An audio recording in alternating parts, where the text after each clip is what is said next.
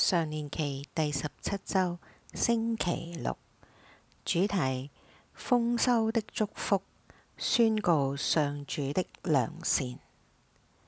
豐收係一個充滿喜樂嘅季節，我哋收穫咗大地出產，見證咗我哋勞動嘅成果。呢個係我哋好耐以前播下嘅種子，而家已經成長同埋繁榮嘅時刻。雖然我哋可以解釋佢背後科學嘅過程，但係從播種到收穫呢個過程仍然係神秘莫測。耶穌就喺一個關於天國嘅比喻中談到呢一個奧秘。種子嘅生長係睇唔見嘅，亦都無法解釋。就好似佢所講嘅，因為土地自然生長果實，先發苗，後吐穗，最後穗上滿了麥粒。當果實成熟的時候，便立刻派人以鎌刀收割，因為到了收割的時期。馬爾谷福音4章27至29節。喺聖詠嘅67篇中，人們慶祝豐收，因為呢一個係上主祝福以色列人嘅表現。喺古時嘅以色列，收穫嘅季節係從4月到11月，包括各種嘅農作物，就好似小麥、大麥、葡萄、無花果、石榴、橄欖同埋蜜蜂，就好似申命記嘅8章8節中所提到嘅，帳棚節係標誌住每年豐收嘅主要節日。喺呢一個節日裏邊，人們會歡慶並且感謝上主慷慨嘅供應，正好似申命記嘅16章13節所講，佢哋要由禾場同埋榨酒池裏邊收藏咗出產以後慶祝嘅呢一個節日。豐收證明了上主對以色列人嘅仁慈同埋眷顧。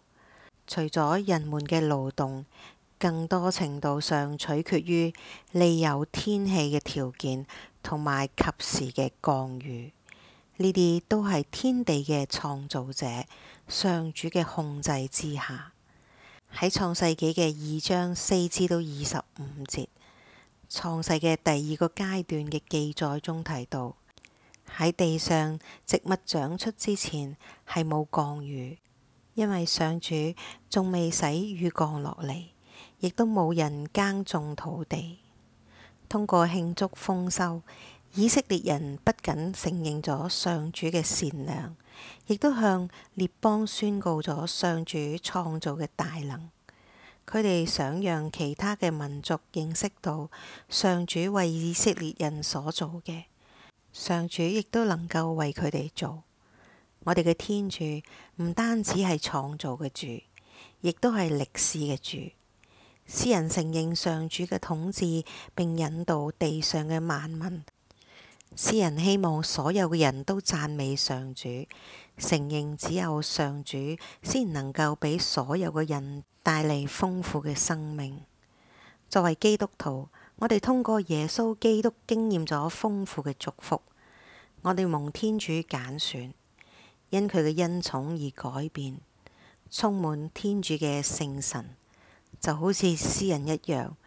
我哋渴望佢哋認識到上主對佢嘅良善，即使佢哋仍然未相信上主。我哋宣告佢哋所擁有嘅每一件美好嘅禮物，從生命到健康同埋才能，都係嚟自我哋嘅上主，因為佢係一切良善嘅泉源。藉着我哋嘅見證，我哋尋求吸引其他人歸向上主，使到上主嘅名彰顯直達地極。